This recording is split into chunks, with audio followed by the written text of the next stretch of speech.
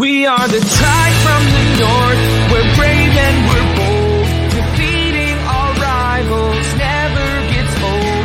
Making our way to the Big Sky Conference. Watch out, 'cause here comes the silver and gold. Whoa, whoa.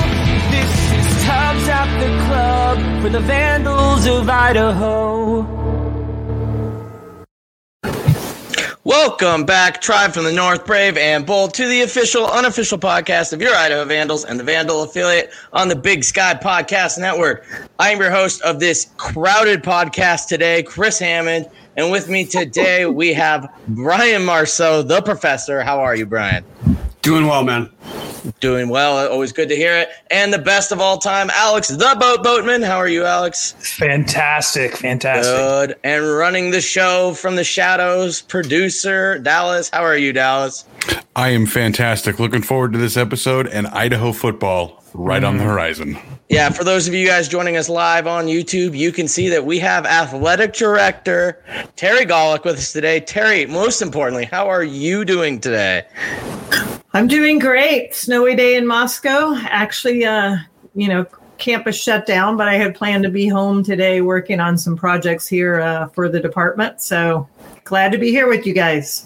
Yeah, we're super glad you could join us. I know this is something a lot of our listeners are really excited for, so we appreciate that. We're going to have Terry on for everybody for about 20 minutes, and then we're going to have her keep running the athletic program while we give you guys your 2020 spring football season breakdown. But before we get into it, we want to thank our sponsor, Montucky Cold Snacks. Ain't nothing like cracking a Montucky Cold Snack, an ultra refreshing light beer born in majestic Big Sky country. Best part is when you crack a snack, you're giving back. Montucky Cold Snacks donates 8% of all profits back to local causes, even right here in Idaho, supporting organizations like the CW Hogs and the Idaho Food Bank. Yeehaw! That's freaking awesome.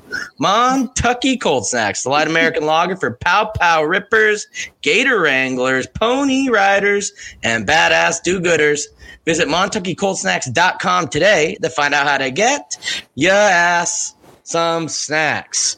So that is our magical ad read from a nice Vandal alum there, Chad from Montucky Cold Snacks. All right, it is time. We've got Terry on the show, so we're going to do our best to get through all our questions that we can. And I know Brian has been working hard all basketball season, and he wants to start it off with basketball before we deep dive into football. And this will be real quick, listeners. Focus is definitely the start of the season, but since we're covering basketball and we have the one and only on, time to ask. So, Terry, first question for you. We all know Zach Kloss is in his second year coaching Idaho, and a lot of our listeners are curious. I'm curious as well. What are the points of evaluation you use for coaches, and specifically, how has Zach Kloss done in meeting those expectations thus far? Okay, good question, Brian. I'll start with, obviously everyone's aware that he was in an interim position last year up until February, and that's when I gave him the nod as to be the head coach. So let's start with that. Difficult to recruit because I had a young man. He actually decided to come and play for Idaho, but you never know who the coach is going to be when there's an interim. So that's tough. And as most people probably imagine, when there's a change like there was at Idaho, and in particular when I'll put it this way, there was an APR downward trend that was really significant that we had to stop. And that's one of the things that Zach is adamant about correcting. We actually had 2 back-to-back semesters of a 3.0 GPA. And in fact, this past fall, we had the highest ever men's basketball GPA since 2002, I believe, when they started tracking it. But to answer your question more specifically, I always have looked at a couple of things always in terms of evaluating coaches. And first and foremost is academics. We have athletes that are students first. So that's really important to not only me, but our coaches, all our staff, and the president and the institution. And knock on wood, we have, for the most part, great academic accomplishments going on. Even during the time of COVID, when students weren't in class, Secondly, it's always about student athlete experience, and that means a lot of different things to a lot of different people.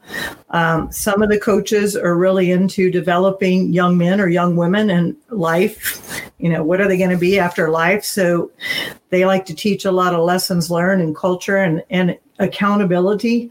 And that's been difficult for Zach as well.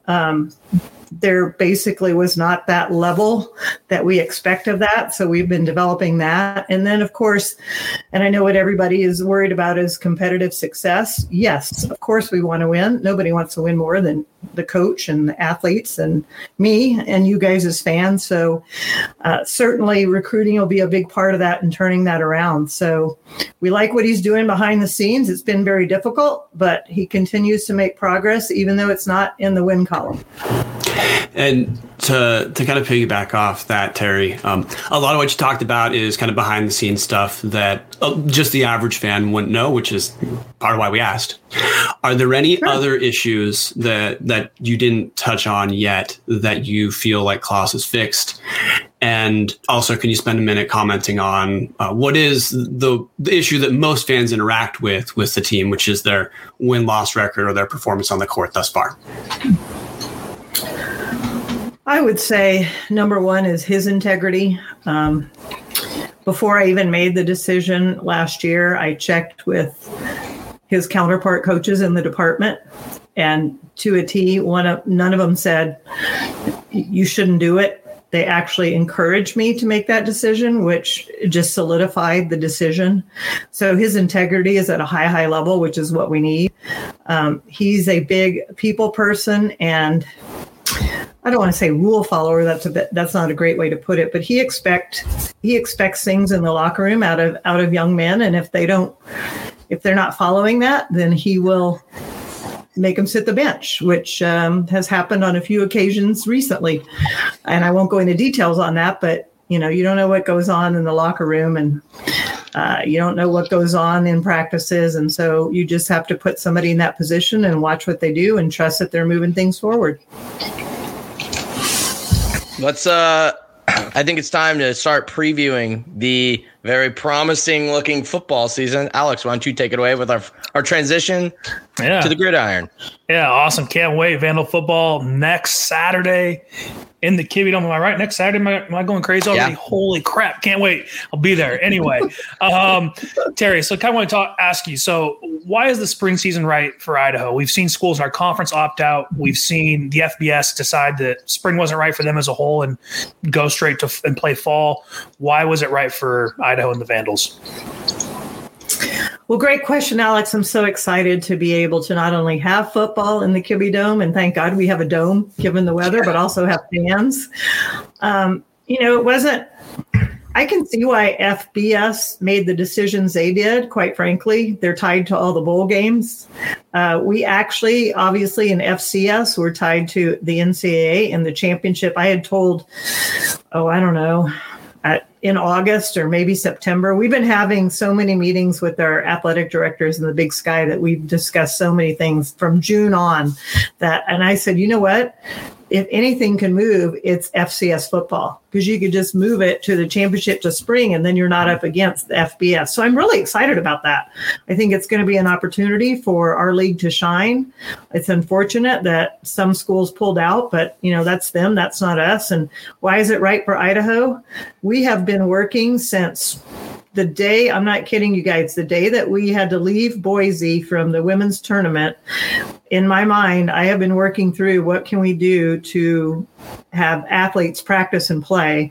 And my head trainer and I, Chris Walsh, made the decision in April, let's do this. And if we're going to do it, let's do it the right way. That means testing. That means doing all the protocols we've been doing. And it's worked out great for us. And unbeknownst to me at the time, our president had the same kind of plan for campus. I don't know if you guys know this, but we've had in-person student classes and everybody's been tested multiple times for COVID. So it's really been phenomenal what our institution has done. And I heard New York Times is going to be coming to campus and doing a story about it.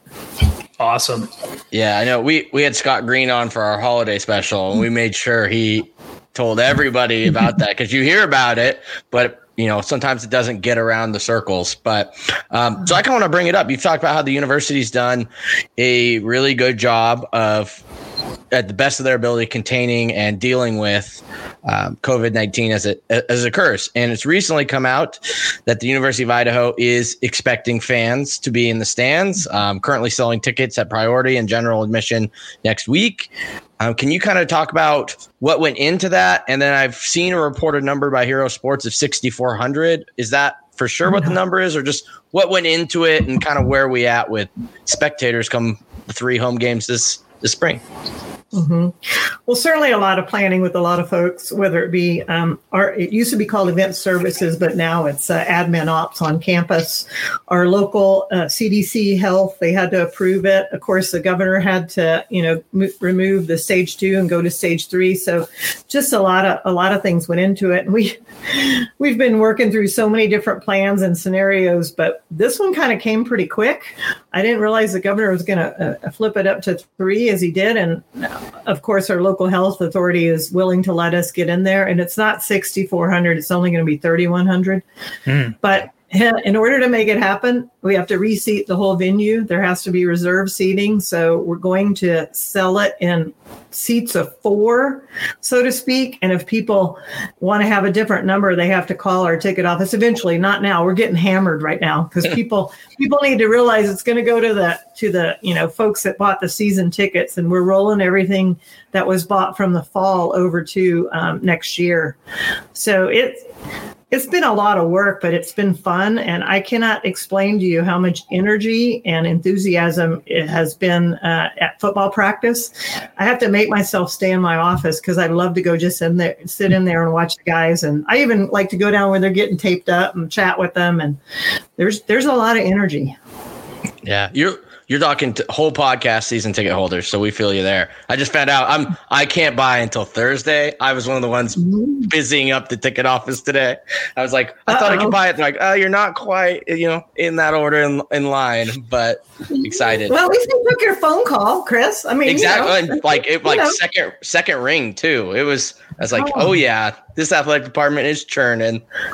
Yeah, it's fun. And Terry, one of the things that was a story kind of in Big Sky Media prior to really these last couple of weeks is some schools that are going to be playing spring have budget situations that make it a surprise that football is feasible without the FBS guarantee games. What has Idaho done that's made it feasible for the university to take part in spring season in spite of I'm just going to presume COVID's not budget friendly. So what has Idaho been able to do to be able to take part in the spring without guarantee games, even though hosting the season itself is probably going to be a bit more expensive, I'm guessing, than typically? Well, it's interesting because we've run a lot of numbers, and you can imagine everybody's in a crunch in the budget. So one of the things we did right away when we were alerted to COVID and forward thought what might happen, we asked all our teams and coaches to cut back their budget. So we scrimped and saved. That's the basic answer. But even with all that, we're still gonna. I'll be honest, we're going to go over budget. We do have the Vandal Scholarship Fund that people have generously donated to, and we still are, looking for donations there. But yeah, it hurts when you don't get those big guarantee games and the numbers. And we just decided, and I visited with the president several times, hey, do you want to play? It's going to cost us money. Do you want to play? And of course he said yes. So we just tried to make sure that we didn't overly spend, so to speak. And as a league, we work through, if you'll see or notice that not only is it traveling in basketball and you go play out of school and play the games twice, so that cuts down in travel, but also health and safety. Volleyball is doing the same thing. We cut a lot of our sports back in numbers. I've told all the coaches, don't do anything that you don't have to do. Save all the dollars that you can. So it's been a work in progress this whole year. Yeah, definitely, especially with budgets and how they are right now and across countrywide with intercollegiate athletics or university. Terry, kind of switch a little gears here. Talk about the football jerseys. We've seen, I think came out the other day, the new jerseys. They did a photo shoot with them.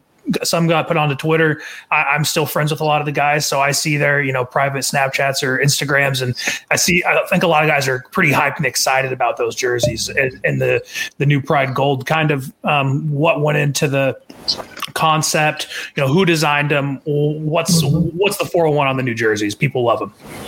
Mm-hmm. Well, good. I'm glad they love them. I actually got one of the ADs at a institution unnamed that's not playing football before they decided that said, "Woo, I really like your new jerseys." And I'm like, "Whoa, glad you do." A lot of things went into it. One, campus had a new branding campaign, so that's with the Boulder Gold. And I'll be honest, we had a look at, 6 different designs. I picked my favorite, but that's not the one we're using. But that's okay. I wanted the athletes to figure out which one they wanted and which one the coaches wanted. So I think they're awesome looking jerseys as well. I can't wait for the team to roll them out. It'll be so fun. And we were almost going to play a Friday night game. That was one of the options too. We were going to try to do it Friday night, but alas, our opponent didn't want to. Mm-hmm. So we're playing on Saturday. Are they wearing black for home games, or they might wear those whites for a home game? Are we going to see those maybe week 1 in the Dome? I don't know. And if I did know, I couldn't tell you. I'm sure it's a secret, Yeah. So I kind of want to get into the nitty gritty of kind of like what you've been handling at the athletic department. You came in very tough time to take a first role as an athletic director. How did you go about maneuvering a pandemic in your first year to the point where we didn't have to cut any sports? We, for the most part, from what I've heard, have kept most people's jobs intact and had very minimal furloughs. Can you kind of talk about what it was like running the athletic department and how you and President Scott Green were able to really kind of not flourish, but, really ride it out better than some people have? Mm-hmm. Well, I think I'll start with attitude. It's funny because we've been doing we have a position open in our department. So we had some Zoom interviews today. That's what you do now. You Zoom all the time. And one of my staff members, the question that the candidate asked was, well, what have you learned from COVID? And one thing I'll tell you guys about interviews, when you're interviewing potential employees, it's interesting how your own staff answers the question. So one of the staff members said that what they really appreciated about myself and our trainer and Scott Green was we're solution oriented. Don't just say, oh, we can't do it. Find a way. Find a way to do it. Find a way to practice. Find a way to play. That's what we've been doing this whole time. And in a strange sort of way, I've really liked it, because when you go through a pandemic or a situation, people rise up and you see their best selves, and sometimes you see what their nuances are or what their weaknesses are, but you ask them to correct those, and you got to keep a positive attitude. I told our coaches, don't panic, don't respond to what's happening today. Let's just figure it out and move it along. And the other thing is, don't try to figure out why somebody else is doing it differently. Worry about what Idaho's doing. I worry about Idaho. I don't worry about anybody else. Speaking of Idaho, Terry, the first 2 years in football, bouncing back to the Big Sky, I think we can reasonably say didn't go quite as well as a lot of people wish they had. But Idaho's a preseason top 25 team, which might be a surprise to some. For fans who've been paying pretty close attention, I don't think it's going to be that astonishing. But I guess what were your thoughts, Terry, when you first saw Idaho as a preseason top 25? Or if we just broke the news to you, what are your thoughts? Oh, I'm excited. I'm excited for our program. I'm excited for our coaches. I'm excited for the student athletes. They work really hard. Hopefully we can be, knock on wood, injury free and keep things rolling along. We've got some exciting players. But I think the other thing is Coach Petrino and I were talking about how he handled not exactly having practices like you'd want to, because he's a worker kind of guy. He's a Montana boy through and through. And he really appreciated the time and energy that went into all the Zoom calls. And he sat in on all his staff, when they have position Zoom calls. He sat in on every single one of them. So he could see not only how that coach was training the athletes, but the athletes. And I think that's really helped our program be out in front of it and acquainted new, younger people, or if they're transfers to our system. So it's exciting. Yeah. And then we're gonna hit you with 2 quick little last questions, get you out of here. You know, what's been your favorite thing so far about the University of Idaho? The people. You know, without hesitation, I really enjoy the people.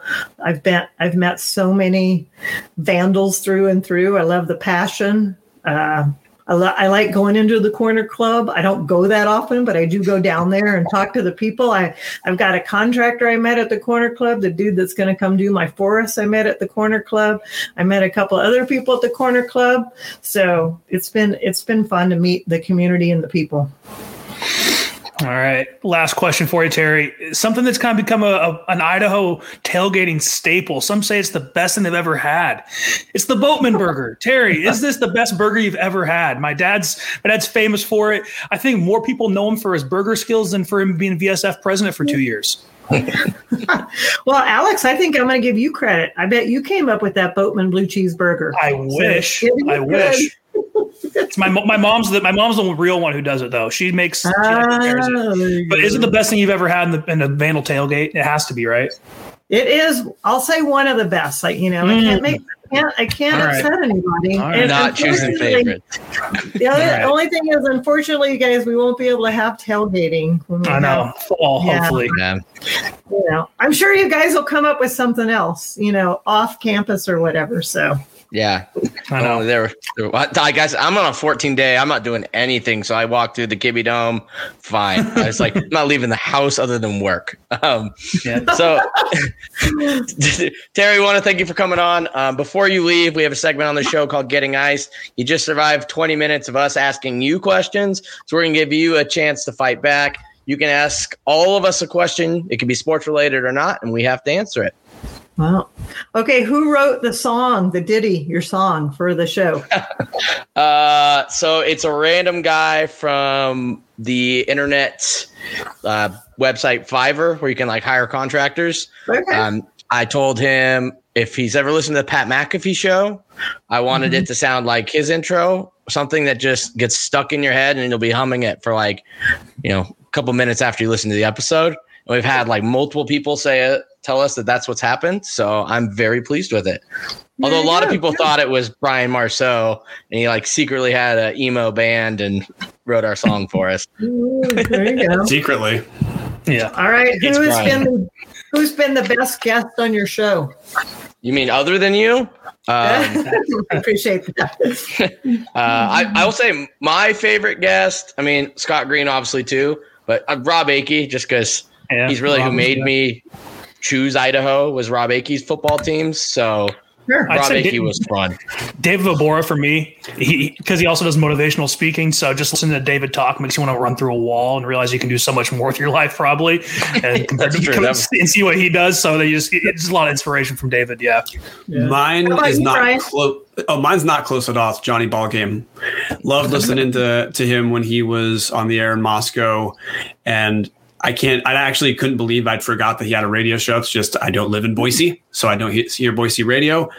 Having him on was, it was just a trip down memory lane. Yeah, Kristen Armstrong's an underrated episode too. That was a good one too. You don't get to talk to a gold medalist every day, so that's true. Well, that's true. Yeah. Well, Terry, thank you for coming on. Thank you so much. I'll do it anytime. Yeah. Before we let you go, is there anything you want to plug for the university, or if people want to get a hold of you, how do they do it? Wow, good questions. Well, plug for the university. 2 things. When you do come to campus, wear your mask, social distance, all that. I have to cut a video about that. Oh, look at that. And then obviously we are looking for increase enrollment, man. You guys, I know that a lot of you guys on the screen donate. We appreciate that to VSF or the arena. I also am going to challenge everybody, as my staff is in campus. We need kids on campus. So tell all your friends who have younger sisters or whomever, come to Idaho because we're rocking it. We got the campus open. We'll be in class next fall. So it'll be awesome.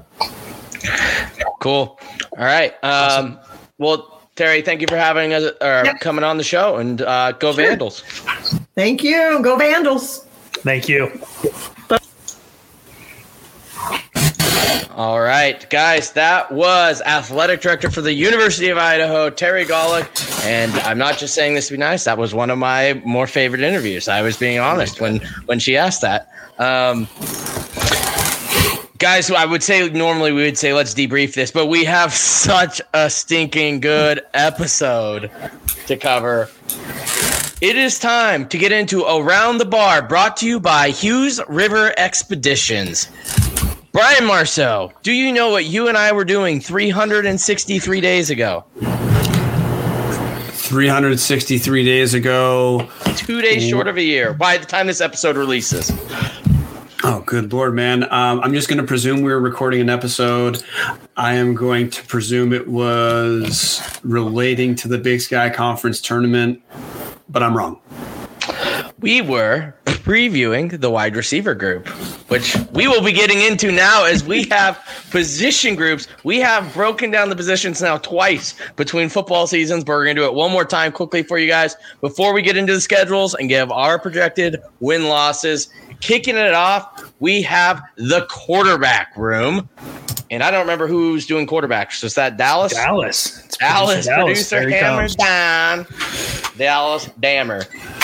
Yeah, so this is going to be interesting for Vandal fans. I know we have talked at length about the dead horse, so we won't try to dig that up too much, but we have lost almost all of our quarterback production from last year. Mason Petrino graduated.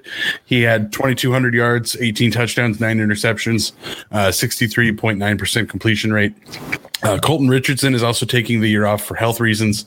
He was 29-53, 434 yards, 2 touchdowns, 3 picks. So what we have returning, N'Keal Nayer's 3 completions for 29 yards and DJ Lee's 1-for-1 trick pass for 26 yards. Where that leaves us, again, N'Keal Nayer is returning. Nate Sisko is returning. DJ Lee is returning as a receiver who had almost more yards than Nayer. We have 2 guys to focus on this year, with Nayer potentially getting some time depending on COVID. First name, Mike Beaudry. Mike Beaudry was announced as the starter on the first day of spring practice. So unless Petrino's pulling a fast one on us, this is going to be our guy. He's a grad transfer from UConn through West Florida. He led the 2017 West Florida team to the D2 championship game before. He got injured there, transferred to UConn, got injured at UConn, transferred to Idaho. Injury history, unfortunately, is something that has come with Beaudry. He was a second team All-American when he led West Florida to the championship game. He was the first official signee in their program history, so he's at least been on teams that are building. Petrino said some nice things about him. Really good arm, very accurate. He's put a lot of time in. He's got a chance to have a really good year, and then he's just continued to speak at length about his value as a leader and how much he loves to study the game. This is going to be the guy again, the grad transfer. But the other name to keep in mind here is Caleb C.J. Jordan. He's one of the most hyped Idaho recruits ever. He turned down Louisville, so a P5 school. He turned down plenty of G5 offers. I think UNLV was in there. Nevada was in there. He turned down some decent programs to come be an Idaho Vandal, which is fantastic. Petrino just recently said about him in a press conference, he's got a bright future here. He's going to do a lot of good things. He can really snap the wrist and throw the ball. My assumption is Beaudry's going to be the guy. CJ's probably not going to see the field this year. Maybe a little bit here and there in spot duty where they can preserve the red shirt, and in 2022 trot him out there as a redshirt freshman with a bunch of experience. We've got some other newcomers, Caden Frazier, Joey Fellini, McLeod Croughton, but realistically this is going to come down to Beaudry, Jordan, and maybe Nayer. So I've got some questions for you guys because something we've talked about, we have not had a quarterback play the whole season since 2016. Guys are getting hurt. The 2 quarterback system that we had a little bit with Richardson and Petrino. Is Beaudry going to make it through the season as our guy? It's only 6 games, but is he going to make it through the season? Yes. Yes, I'm optimistic. Yes, if not, we got CJ and Nikhil, and everybody knows I'm a Nair fan, so we're fine. But yeah, I think Beaudry 6 games. I think we've had a quarterback at least last 6 games with a break between those 3 games. So yes. 3 week off 3. Question is 14 games when we win the playoffs. No, is it 12? Whatever. We're playing more than 6 this year. It's a lot of math. I did not major in math. Yeah. The other question I have for you guys, do we see CJ Jordan at all this spring? Yes. I think that's no question that even though Idaho is all in, as you know, is essentially the season's hashtag, Idaho has been one of the schools that has been more forthright about being all in. There's no way that we're not going to use part of the free eligibility year for development. And I mean, look, if let's say we're blowing out Southern Utah and we have the injury concern in Dallas, why wouldn't you throw the guy in for a little bit? Or we have any sort of trip, let's say, I mean, look, we have 2 good quarterbacks, and this is great news in case a guy has a rough enough outing that it's worth, taking a break. But I think Paul's definitely going to say, yeah, we've got a graduate transfer who's here for 2 seasons. We have a freshman who's going to be here for essentially potentially 5 seasons. We can develop for the present and the future at the same time. I guess the only thing I wonder is, does it go Beaudry, Jordan, Nair, or Beaudry, Nair, Jordan? Like something happens to Mike, I don't know. Just knock on wood. Who does Petrino go with? I think that's the more really telling question. Is who's second on a depth chart? Probably varies, honestly, knowing Petrino and how he sees his quarterbacks. So yeah. Yeah, I'm with you, Alex. My whole question was, do we see Nikhil Nair this year? I think all 3 quarterbacks are going to get looks. I think any game we're up by 21 points with a couple minutes left in the 4th quarter, you're probably going to see CJ Jordan going in.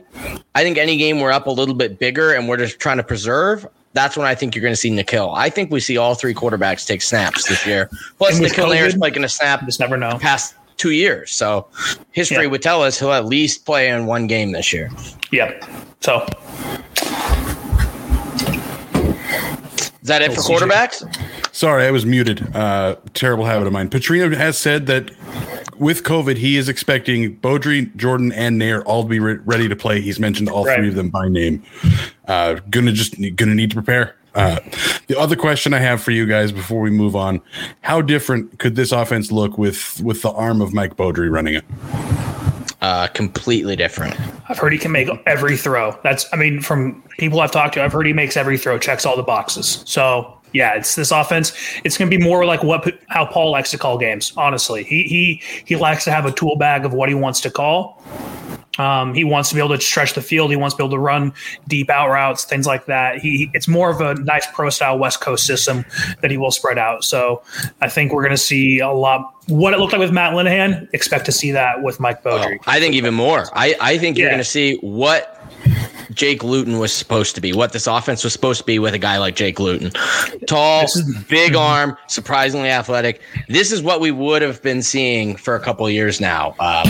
That's my opinion, at least. Yeah, but my answer to that is just going to be it's about damn time. But that's great news. I think, look, Idaho's one of the issues last couple of years is our offense has been way too predictable for the obvious issue with not being able to spread the field.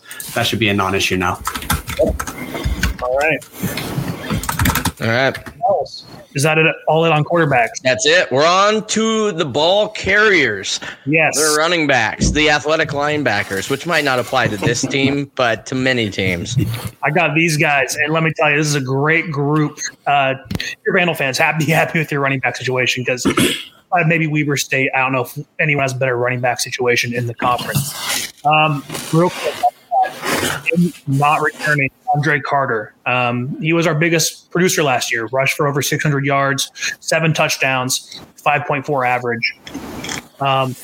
He will not be with the team this spring, has potential to come back in the fall, told it's more of an eligibility type of thing. So who knows what that is. So hopefully Andre can get things squared away and we see him back in the fall. But besides that, man, we got 3 great dudes returning, starting off Nick Romano, true sophomore out of Rocky Mountain High School in Meridian. Last year, Nick, 513 yards on the ground, 2 touchdowns, played in all 12 games. He's the only running back actually last year to play in all 12 games. This was a pretty injury-riddled group last year. And then in the last game last year, I'm sure we all remember that, NAU, Nick himself had 286 all-purpose yards, which is the 4th most in Idaho history in a single game. He also averaged 5.1 yards a rush. So our top 2 rushers averaged over 5 yards a carry last year, which is great to see. Other 2 names. Look out for Roschon Johnson, redshirt junior out of Arizona. Last year, 51 rushes, 239 yards, 2 touchdowns. And he did not see any conference play last year. Roschon, the Big Sky, did not get to see Roschon last year. There he is right there, one of his 2 rushing touchdowns. That's against Wyoming. Roschon's a big dude, 6'1", 240, super athletic, really strong.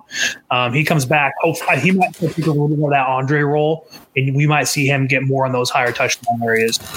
Another one to look out for, Dylan Thigpen. Love Fig. Fig actually sustained a really massive knee injury.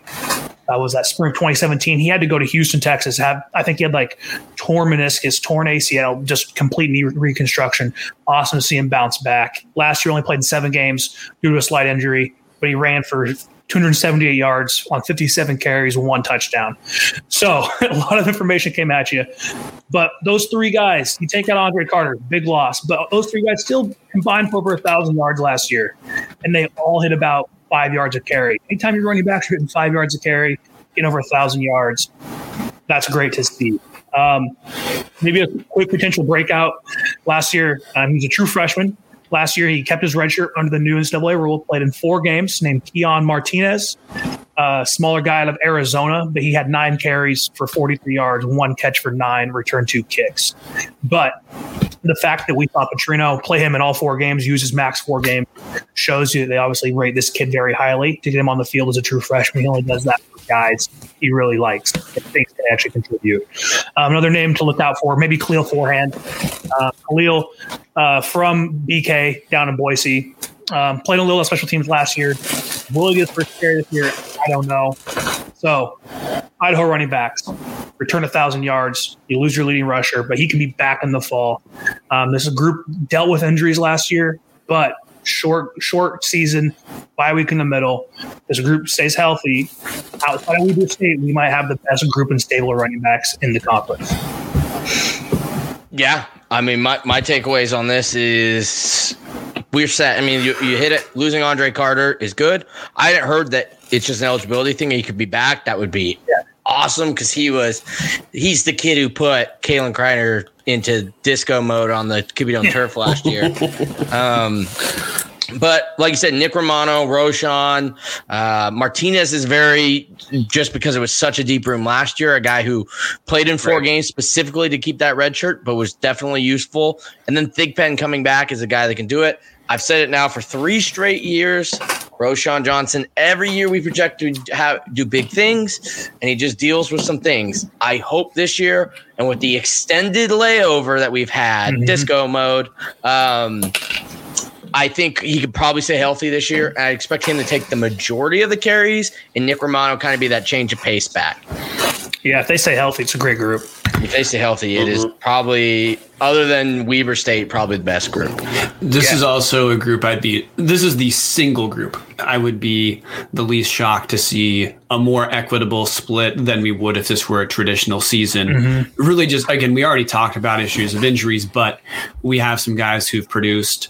So I don't see any reason why the coaches, again, wouldn't view this as a both developmental and a safety thing. Because, look, if Roschon's not playing, it's not like we're taking a gigantic step back with Nick Romano. And from what we saw out of Keon Martinez, he's absolutely a sufficient or quality Big Sky back. So I guess the thing I'm going to be watching for is what does the split look like throughout the season? Yeah. One thing I love about this group is how their sizes are all different. You know, I think I got it listed here. Nick is, how big is Nick? He's only 5'10", 203. Roschon's 6'1", 240. And I forget, Thigpen is probably like 6 foot, 220, 210.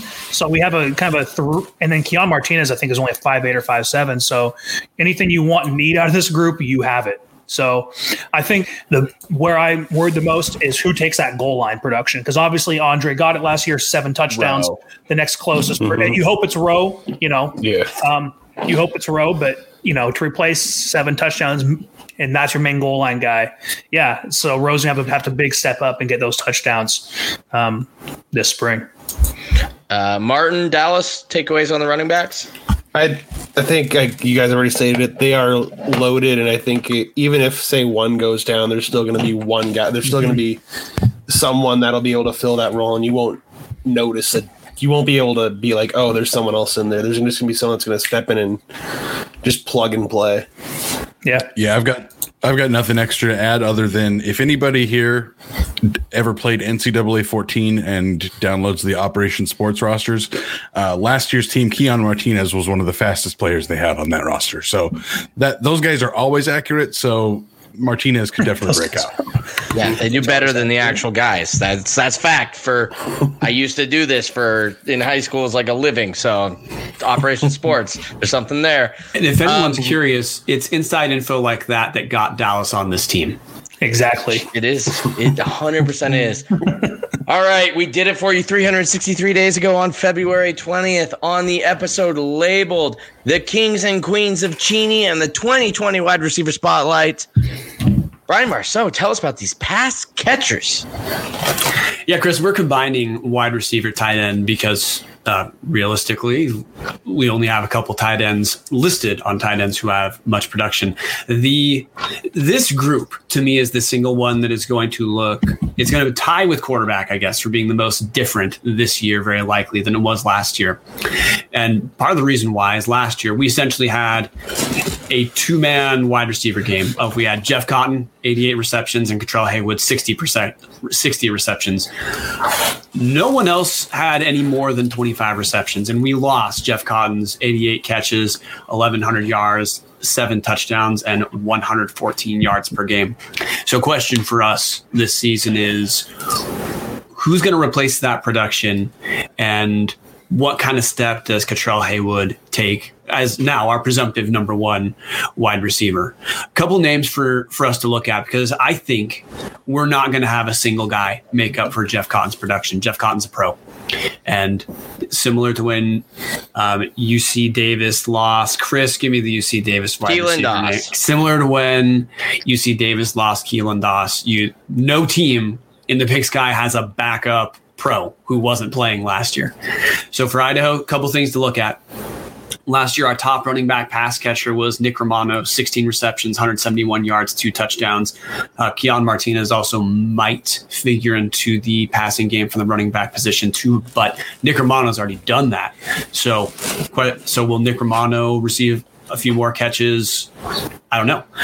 Top returning tight end is Connor Whitney, 25 catches last year, 314 yards, 2 touchdowns, 26 yards per season. He's another candidate to take not necessarily a gigantic leap, but to maybe mix with Cottrell Haywood taking a little jump, Nick Romano taking a little jump, and Connor Whitney taking a little jump. And suddenly you've taken a big bite out of those 88 receptions that we lost out of Jeff Cotton.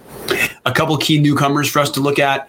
We have Jermaine Jackson Jr. from the College of San Mateo, famous for being featured on Last Chance U, which doesn't tell us what kind of receptions he's going to have, but hey, he was on TV, so that's cool.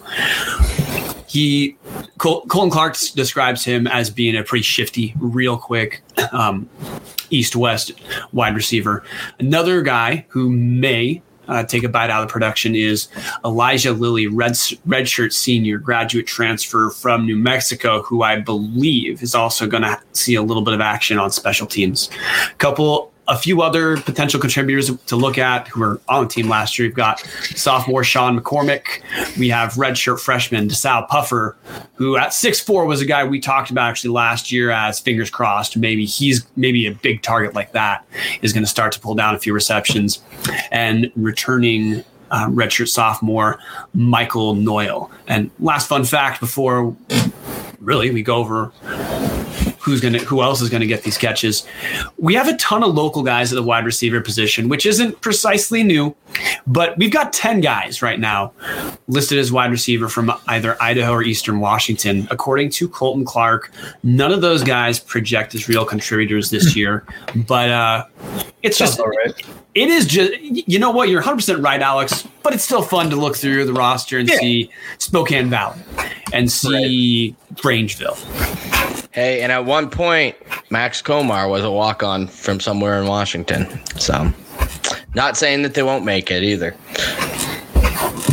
Yeah. This group, I think, Brian, I think you said maybe outside of quarterback. I'd also say maybe outside of defensive back. It's where we know the least in terms of who these key contributors are and who's going to step up. And everyone goes, how to replace Jeff? How did you replace Jeff? Yeah, Jeff's a pro. Jeff's still in the league right now. He's on practice squad, but hey, there's very few guys that make it that far in their football career. But one thing I have heard is that I think actually the lack of Jeff is actually going to make this group better. And some people might go, how is that possible? I think last year, some of those guys who were around the program kind of got complacent where they knew the ball was going to Jeff, and if it wasn't, it was going to Cottrell. And that's kind of what happened. And guys went back into their shell. One thing I've heard this has done is actually bring guys out and make them better players and make them their own receivers and make them kind of stand out more. So I think that's what's going to happen. And honestly, Cottrell Haywood might have the best pair of hands in the conference. Like that guy, he just one of those guys you can go up there and get the ball and he's going to go get it or have a chance with it. And I've heard Jermaine Jackson is legit, and don't be surprised to see him on the field. And kind of a hint, Petrino usually does not give out the number one or let someone take the number one unless he thinks you're going to contribute and going to do something. So that's kind of always who's wearing one, because guys want to wear one for some reason. Who actually wants to wear one, he lets wear one. That's usually a good hint of who he thinks can contribute. Yeah, my big takeaways on this wide receiver group, and I'll just be quick. How does Cottrell Haywood handle being a true number one? 2 years ago, him and Cotton kind of split it. Last year, Cotton ran away with it. Cottrell obviously still got good numbers. He is going to be the guy that teams are going to try to shut down this year. How does he handle that? And then I want to see how Hatton makes the transition from being a tight end last year to wide receiver this year. I think that will be interesting to see because Petrino's talked about him a lot as somebody to expect taking kind of that third or fourth rung at wide receiver.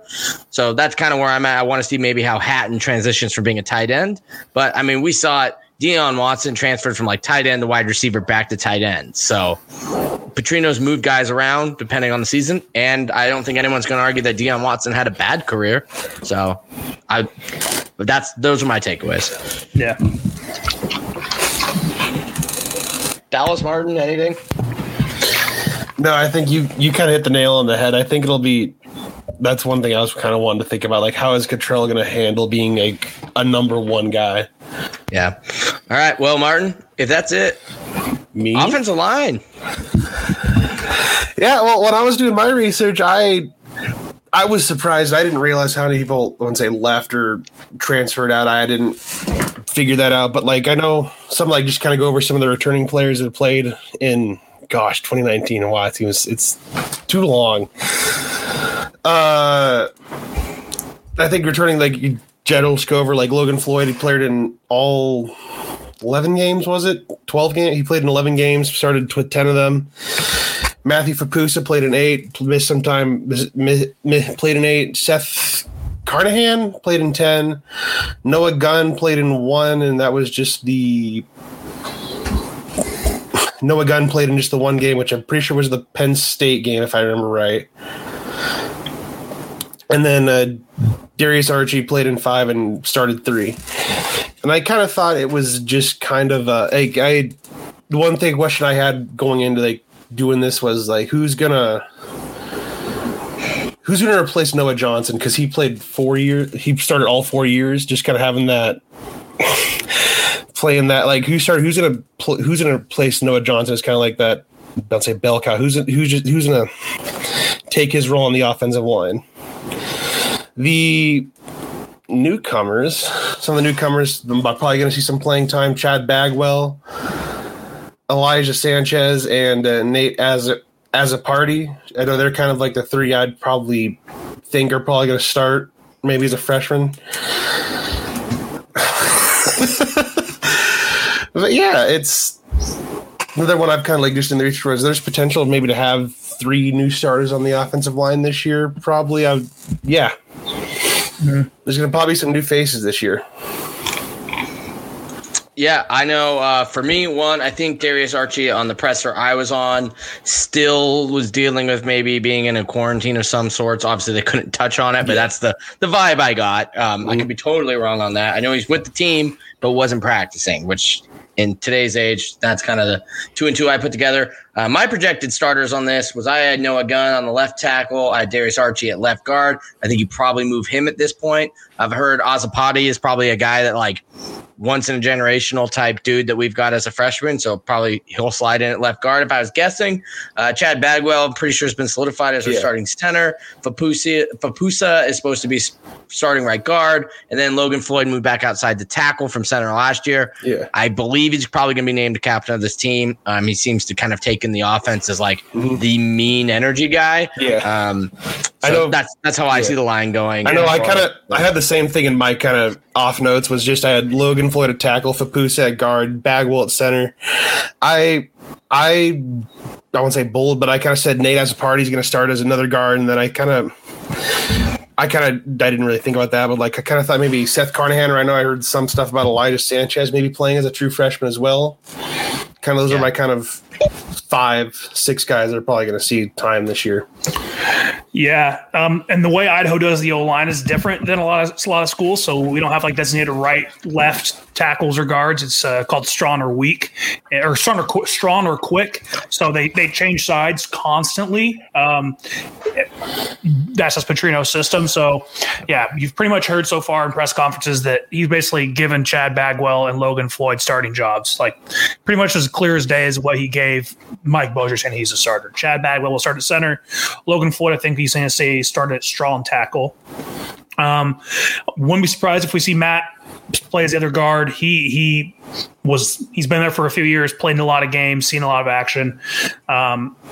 Nate Azapati, that's someone that I'm excited about. Don't know a whole lot about, but if everything sounds right, he could be a really great contributor. And usually plugging a freshman in to guard is a lot easier than plugging him into tackle, just because, as we know, in the NFL, the second highest paid position group in the whole league is left tackle, because how important it is to have one-on-one pass blocking. Really, really difficult. Playing guard, interior line's a lot different. So who starts at the other tackle? Don't know. I've heard everything else. I've heard Bagwell and Floyd are pretty much solidified. Everything else is completely up in the air. Pretty much what they've told us is what is actually what's happening. So hopefully, I'm hoping we have a solid starting 5, maybe 6 or 7 dudes that they can rotate and figure it out going forward. Anybody else got comments on the line? Only comment is this is a group when we had Colton Clark on to close last season. Idaho's line, relative to what was expected heading into the start of last season, underperformed a little bit. It wasn't what you'd call awful or anything, but it was in terms of like sacks given up. And also we did see Mason have to scramble a ton last year in a way that we, of course, wish was not the case.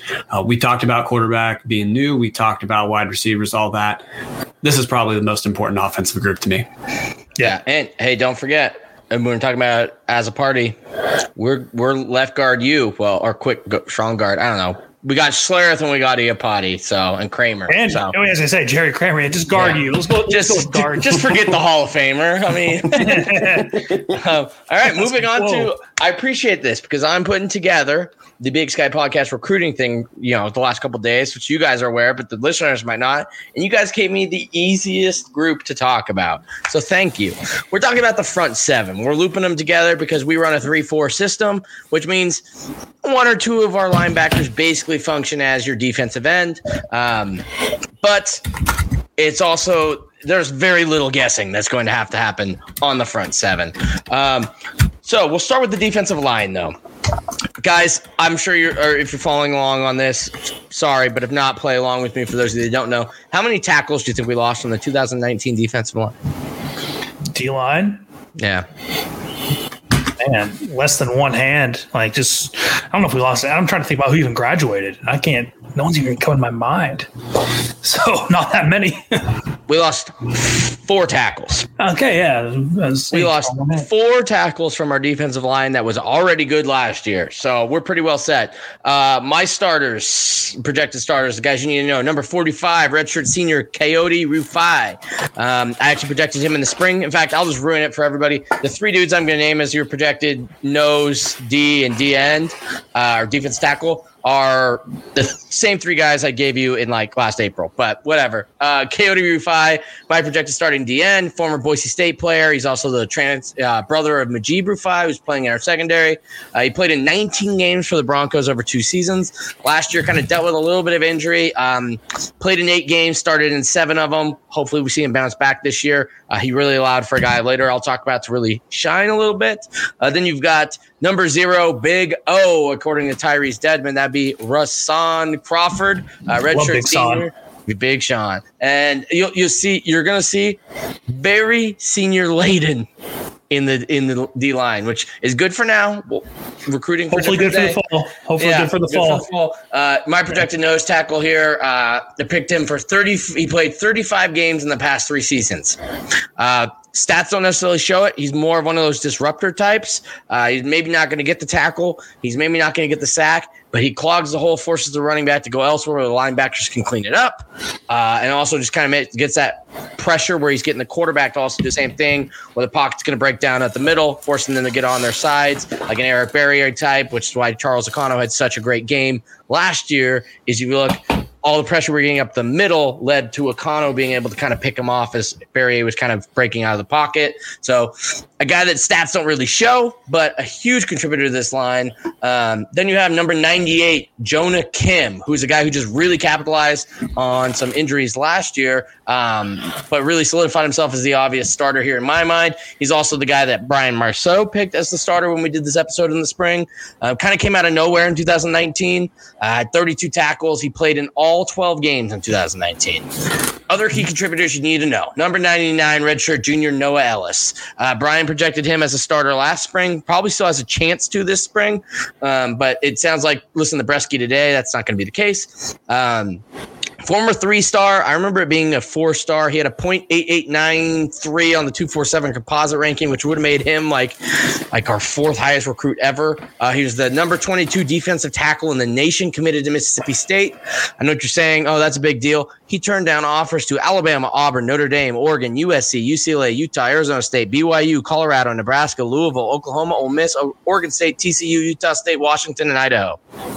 So it's not like Mississippi State was his best offer and he just went with it. He was highly sought after from multiple power teams. And Oregon, Alabama, Auburn, Notre Dame, Oklahoma, the majority of the college football playoff, Washington, offered this guy scholarships. So he's a freaking stud. He's dealt with some injuries. We got him due to maybe some academics, plus obviously the family connection. A guy a lot of us expect to just really explode if it all comes together. The good news is, due to that academic eligibility issue, he's only a redshirt junior. So he's not losing any eligibility this year. He gets to play again next year, and he gets to play again in the following fall of 22. And he's Christian's age. I believe they came in at the same class, to put that in perspective. Yeah, they're the same age. Yeah, so... Yeah. He's Christian's age, and we'll have him as like a 24 or 5-year-old if he sticks around, which is helpful. We'll be like a Weber State for once. Vea Tomasi, a guy just to keep your eye on. He's a Laney College guy, as Brian Marceau brought up in the pass catchers with College of San Mateo. They were featured, but the actual key team was Laney College with Coach John Beam. So he's a product of Beamball. And then you got number 94, the local product out of Post Falls, Nate DeGraw. He's Brian Marceau's other pick to be a starter last spring. He had 40 tackles in 2019. Yeah. He's played in 23 games in the past 2 seasons. A guy that, if there is an injury on the front, I think is your automatic plug-and-play guy to be the starter going forward. Linebackers. The one thing I think these guys need to improve on, ability to actually get to the quarterback and take him down. Between everybody, there was only about 4 recorded sacks maybe last year out of the defensive line position. You'd like to see a little bit more than that, although I know with the 3-4, you're relying more on your pass rush to come from your linebackers. Speaking of linebackers, how many tackles you guys think we lost from the linebacking core from last year? 9. You read ahead. We lost 6 from Robert Miller and 3 from Christian Blackburn. We also had 7 tackles from Terry something from Sandpoint, but he was a special teamer, so I didn't count him in actual linebacker tackles. So we lost 9 tackles that include what should be 3 All-Americans. I'm throwing it out there. I'm shocked or not. We'll start with the obvious one. Number 1, Christian Ellis. He's a true senior. Probably going to be your starter at Sam. 2019 first team All Big Sky. He had 104 tackles, 12.5 for loss. That was good for second on the team. He is preseason Hero Sports top pro prospect in the FCS, the Big Sky Conference. He is also Hero Sports top returning linebacker in the Big Sky Conference. Absolute animal. He's partnered up with who's most likely going to play your Mike. Number 8, Trey Walker, true junior. He's played every game since he's been here. No red shirt, true. 138 tackles last year, 9 tackles for loss, 74 solo tackles, which makes him a top 5 returning player in the entire FCS in solo and total tackles. I think he's number 2 in solo and number 5 on total. So absolute animal, a way to get to the ball. If you like Dante Olson, if you like all those Josh Buss and all these guys that Montana have had, Trey Walker is that dude who gets those tackles. But as the difference between him and Dante Olson was, he has solo tackles, where Dante Olson had a lot of total tackles. This guy can bring a dude down on his own. No questions asked. Then you have number 7, Charles O'Connell, redshirt senior. Kind of the worst part about last year was the fact that he got hurt because he was on pace for a first-team All-American bid. He's probably going to be your starting buck. By probably, I mean he's absolutely going to be your starting buck. He 8 games last year before suffering against injury against Idaho State. That was in the 8th game of the year. It took until week 10 for somebody to pass him in total tackles for a loss. He led the nation for 2 weeks without even playing. That's how many tackles for a loss he had already accumulated before that injury had happened. He also led the team with 4 forced fumbles. Other guys you need to know. You have to know number 3, Fave. Fave is a redshirt junior. He's probably going to be starting at will, but also probably play a little bit of buck, depending, because we like to really run a rotation. He's a Wazoo transfer. He's also a product of Mater Dei High School down in Carson, California. He also played 10 games as a freshman for Washington State and 7 games for Washington State the year after that as a sophomore, but also had some drama on his leaving. He left before the season was over, so he probably would have logged more games also as a sophomore. Then you have number 11, Jalen Jenkins. He's a senior, 7 games. He started in 4. Number 20, Sully Shannon, who's a true sophomore. He played in 11 games as a freshman. He had 2 starts and 30 tackles. Leo Tamba played in all 12 games last year, started in 7, 36 tackles. Number 43, Derek Tomasi, who's a local Eagle Mustang. Paul Petrino's been on record talking about him as the guy who's most likely to see playing time as a true freshman. Probably going to be your next Christian or Caden Ellis, which is big shoes to fill, but could probably fill them. He also a special year. He's a guy to really keep an eye on, as we touched on with the eligibility thing. He's a guy who can play a lot this year, and then you can kind of save him if most of this team comes back next year, only play him in 4 games, and then you have him as a redshirt freshman starting 22 with CJ Jordan and all these other dudes we brought in our previous recruiting classes. So big guy to keep an eye on. It'll be curious to see how they use him, and you probably won't see him very much in 2022. And then last but not least, number 10, Coleman Johnson is an All-American guard. He's the brother of All-American guard Noah Johnson, and he played in 8 games last year. Expect to see a bigger role this year. I had to hit the depth because we have the depth. We're not going to spend too much time on them, guys. We got you got basically your big 5 dudes here, as in Rufai, Kim, Ellis, Walker, Akano. Actually, there's more than 5. Thoughts and takeaways on this? You guys gave me the easiest group. They're stacked. They can do no wrong. The only takeaway I have, just kidding, but is that our 4 starting linebackers all wear numbers in the single digits. Think about that. Mind blown. Sorry. It's my mind first went. Like I said, running backs are the athletic running backs, except maybe not in this case. Our linebackers are pretty athletic. But Charles Akano, I don't think people quite understand how good. Like Trey and Christian get a lot of love. Chuck does too, but man, Chuck, if you talk to guys who played, whether it be like Ed or Caden, they tell you that Chuck's like really special at what he does. For some reason, Chuck and that buck position, Chuck's at buck. probably the best fit we've ever had in that position since we have gone to that with Bresky in 2015. Kalen Smith played there. Lenny Haywood, Caden played there a little bit. We kind of rotate, but Chuck is probably the best buck we have ever had. And he's probably actually the best linebacker in this group. So, and that's saying something. Yeah. Over under on the entire front seven. How many first, second, third team, just in Hero Sports end of the year, especially with the teams not out, how many All-Americans are there across the three teams? From this front seven? Yeah. Through 2 or 3, unfortunately. They'll give us 2 or 3. We're not NDSU, so I'm going with 4. 2. I'm going 4. Dude, none of them are even preseason. They're going to statistically cannibalize each other as far as like All-American type of berths. But Alex, I want to go back on what you're talking about, Chuck Akano. When he went down last season, he was among the league leaders in the Big Sky, and seriously, just about every single defensive metric, and he still stayed there for a few weeks after. Particularly if you watch the Weber State game, I was floored at how disruptive Chuck Akano looked against, again, Weber State made the Final Four last year. And yeah, Chuck Akano made them look like they were, going to compete with Southern Utah for the role of who gets to leave the Big Sky first. Against an All-American running back in Josh Davis. Yeah. Like, it's not a slouch there either. And the all-star quarterback in Jake Constantine. I beat you to your own joke. Oh, God. Hammer, Martin, takes on the linebackers before we move into the last couple. And then we predict the season here. Really good. Yeah, that's a pretty good way to put it. Yeah. Just to back up what Boatman was saying, watching the games last year as a season ticket holder, those first few games watching Chuck Akano, I was like, oh my goodness, this is a guy that might have a shot beyond Idaho. That guy is something special. Yeah. Honestly, even though Chuck's probably the best for what we do, I think Christian in terms of what he can go into the next level.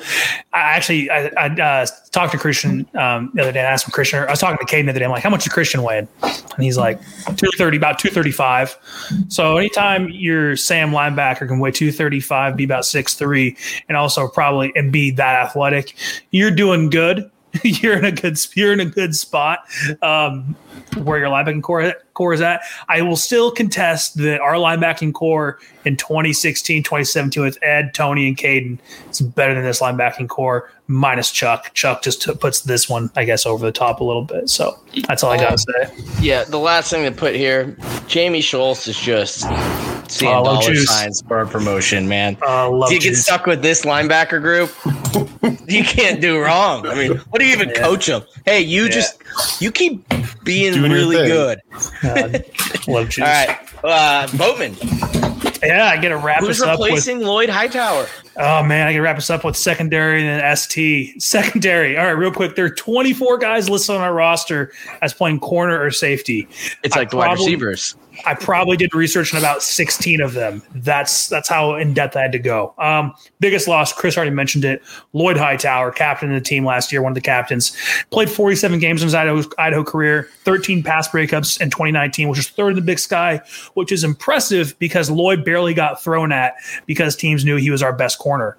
So really tough to lose. Also, he's now one of the defensive GAs on the team. So I love seeing Lloyd around. His biggest moment of his career, real quick, I just want to talk some crap about Lloyd. 2016, his first game he ever played at UW. We had the opening kickoff. I remember that. Buda Baker put a lick on Lloyd, fumbled the ball. They scored 2 plays later, but I still am in a fantasy football league with Lloyd, so we remind him of that every day. But some prominent returners, someone we've already kind of seen as a face of the program towards the media, Tyrese Dedman at safety. He started all 12 games in 2019. There he is, number 27 right there. He's third on the team with 60 tackles. He had 2 INTs, but he's played in 33 games in his Idaho career, so he's seen a lot of action. Another one, Jalen Hoover did not leave the program. He did put in for a transfer request. I hear it was, some family issues, things like that, maybe closer to home, things got resolved. He's staying in Moscow. We have Hoover at least through the spring, hopefully in the fall. He's back. He's had 50 tackles in every year he's played so far, at least 50 tackles. I think like 51, 54, and 50, which is really impressive for a safety. And then last year he had 10 pass breakups. So we're returning some good depth at safety. And this is where things get tricky. I had to get some information from some people, really have to hone in on who's playing where, because this group after that, we do not know a lot of these names. Some names to be on the lookout for. And this one I'm hearing really good things about is Awan Parker. Expect him to maybe nail down one of the starting corner roles. He was a JUCO last year. He's a junior this year. Played at LA Valley College. Some other names in the rotation. I'm hearing it's mainly going to be rotation. We're going to see, especially at first, to kind of nail down who's going to be playing where. Another name to look out for, Jackson Woodward. Safety, redshirt sophomore. Jackson's from Seattle Prep. Played 11 games in 2019, mainly on special teams. Really athletic kid. And he's so athletic, he actually has appeared in 10 games for the men's basketball team in 2019-2020 season when they actually had won some games. So that's where Jackson was at. Probably would have been with him this year, barring our season having to get moved to spring. A name that Vandal fans are probably not familiar with, Ryan Swanson at safety. So Ryan, he transferred to Idaho, actually took over my room lease. This is the guy who moved. He came to Moscow January 2019, transferred from Boise State as a safety, got hurt in spring ball. I think he tore his ACL or did something with his knee. So he had to sit out the whole 2019 year. He was at Boise State the year before that, didn't play because he had to sit out due to transfer rules, where he had transferred from Portland State. So signed with Portland State out of high school from Eagle, had to go back to Boise for family reasons, had to sit out a year, wasn't going to play there, see some action, got a chance to leave, come to Idaho. So he hasn't played in a while, but someone I've heard good things about, really fast, extremely fast, all state in track when he back was in high school in Idaho. Another name to look out for at corner, Arnell Walker. So he's a freshman. It just lists him as a true freshman on the website. He's from the class of 2019, so I don't know if he may be gray-shirted or what that deal is, but this is his true freshman year. He turned down offers from Bowling Green and Northern Illinois, so he turned down 2 MAC schools out of Orlando to come to Moscow, so another strong Florida connection for us. Don't be surprised to see him at corner. Tommy McCormick, the brother of Sean McCormick, true freshman out of Nevada. Expect to see him at safety this year. Josh Jones, a transfer from UTSA before that, Tyler College. Hearing good things to him at corner. Same with Marcus Harris, a redshirt freshman at Oregon State. I just named a lot of dudes who can contribute because that's where the secondary is at. It's pretty much a free-for-all, up for grabs. Whoever nails down that spot is going to get a spot. But we will see some rotation, so familiarize yourself with these names. Some other returners, key contributors we could see. Warrior Noyle, brother of Mike Noyle. Warrior's been on the team for quite a few years now. He's a DB, redshirt junior, played in 8 games in 2019. Heard he's been playing well so far in spring camp, fall camp, whatever you call it. Another one, Tevin Duke. I feel like Tevin's been there forever. But he's finally a senior, plays a lot of special teams, plays some rotates in the corner. He's played in 34 games in his Idaho career, so he's someone that they have leaned on when we were even FBS. And then Majib Rufai, the brother of Coyote, who Chris mentioned earlier, Majib last year. He's also transferred from Boise State. He's a redshirt sophomore. He played in 6 games. Kind of onto an area where these guys probably won't be seen too much of or won't be seen at all. But first, an old comer of name that is so familiar with everyone on allvandals.com, Zach Borish. Will we see Zach Borish at safety? Because no, he is not playing quarterback, no matter what everyone on allvandals.com wants to say. But I feel like Zach has been there forever. Like, I feel like he was there for like 2 or 3 years while I was there, and that seems forever ago. He's a redshirt sophomore, so I believe he gray-shirted, then he's red-shirted, and I think he had a medical 1 year. Zach's only played 1 game in his Idaho career, and it was my last game at Florida in 2018. So hopefully he's healthy. If he's healthy, great. Let's get him on some special teams. Let's get him on the field. Athletic dude. We'd love to see Zach. A name that Vandals and Big Sky name people are familiar with, Darian Nash, a grad transfer from Montana. He will not be with the team this spring. I heard he had some personal things, just going to be with the team in Moscow. Totally fine. But I hear he is planning on being back in the fall. So if that's the case, hopefully see Darian Nash in silver and gold come next September. Yeah, there he is right there from Montana making some plays. So those are names. And then maybe 2 freshmen we could possibly see in this long list of 16 guys' names I'm rattling off. And some local guys. Colby Noseworthy, he's a freshman from Coeur d'Alene. He was the 5A Inland Empire, so that's the Northern Idaho 5A Football League. He was their MVP last year. Cole Richardson had that same honor when he played at Lewiston. So Chad Chalich, another name. So we think about the list of guys who get 5A Inland Empire MVP. They usually go on and play college ball. Tanner Mangum. Well, that's in Boise, Chris, but I'm talking Northern Idaho, so close. I'm talking Gatorade Player of the Year. Well, I'm talking 5A Northern Idaho because we don't get much up here. But anyway, he was a big contributor for Coeur d'Alene on offense and defense. I'll say on both O and D. So expect to maybe see him at some point. Probably not the spring, but who knows? There seem to be want to try out anyone and everyone right now. And then Terrence Antolin, a freshman DB out of Ferris High School in Spokane. He was the GSL 2019 Defensive MVP. So that's the Spokane League with G Prep and all those schools. So 2 of the better players out of Spokane and Coeur d'Alene we nailed down for scholarships this year. So maybe names to look forward to in the future. I know I just talked probably forever, and I'm sorry, but that's where our DB situation is at. It's not really cut and dry. And the names I named off and be on the lookout for are names that I were told are doing very well in practice and can be contributors.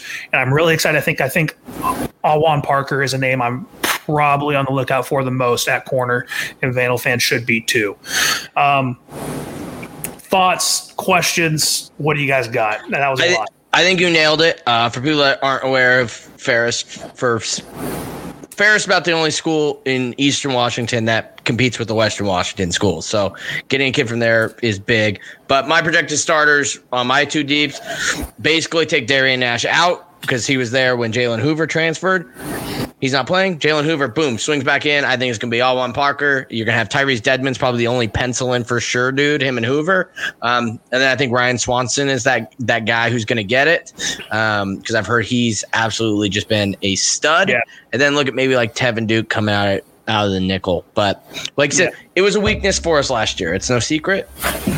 Wide open. There's a lot of dudes that can prove themselves. I know it's really hard for people to just hear we don't really know, but at least it gives you options that we've got people that can play. Maybe somebody will play better in game time. Yeah. And even by saying we don't even really know, like this is probably actually the best information you're going to get on who to look out for because, I mean, like I'm asking people in the program who can tell me what's going on. And this is what they're telling me. That's how open this group is. But also I'm hearing that it's a better group than last year's group in terms of I think they think this group's awesome. We have more depth than ever.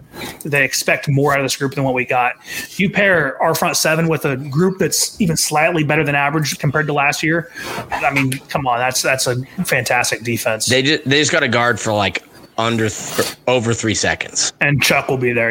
Yeah, just go over 3 seconds. And advantageous for us. I mean, downside, we do play the one returning starting quarterback in this league in our first week, but it's going to be advantageous for us that our defensive question mark is going to be an area where everyone except Eastern Washington has a new quarterback. So I guess if there's an area of instability, that's true. I mean, again, you don't want it, but if we might be okay needing some transition time because of how many new quarterbacks we're going to play who will need transition time on their own anyway. But Chuck Ocano played Pac-Man with Eric Berry last year. Exactly. And he will twice this year. So that's probably Eric Berry's probably having nightmares right now of having to play. It's like, that Chuck guy's back. Yeah. Chuck's the best Idaho Vandal we've had in probably, I don't know, the best named Chuck. Because we had another Chuck who sucked. But anyway, he's gone. So we have the better Chuck right now. Chris, we can wrap it up with my favorite position group. Yeah, best for last, baby. We're not going to do a Chuck power rankings, Alex, when you bring it up. If we did do a Chuck power rankings, I think I know who would not finish first. Anyway, the best position group we got. People call them the 4th down quarterbacks. I really call the quarterbacks the 1st, 2nd, and 3rd down punters. We can talk special teams. This is my bread and butter. Started off with probably have been our best position for like the last 15 years. Punter, Cade Coffey. Cade handles the punting and PAT field goal duties for Idaho and will this spring as well. There I am right there. That punt. Look at that guy running down that field. That was his career-long punt of 80 yards. And I don't think I down that? I was right next to, who was that? Oh, it was Roshan right there. But anyway, that was 80 yards, and I remember that, and I'm still pissed at Cade to this day because I was dead-ass tired. Look at you running. Hey, look at that. I don't know if I still have it in me. But anyway, Cade handles the punting and kicking duties, except kickoffs. Cade averaged 43.8 yards last year in punting. Real quick, this is a fun stat. I did some good information on this stat. Idaho's punters have averaged at least 43 yards a punt, and they're in the year every year except one since 2007.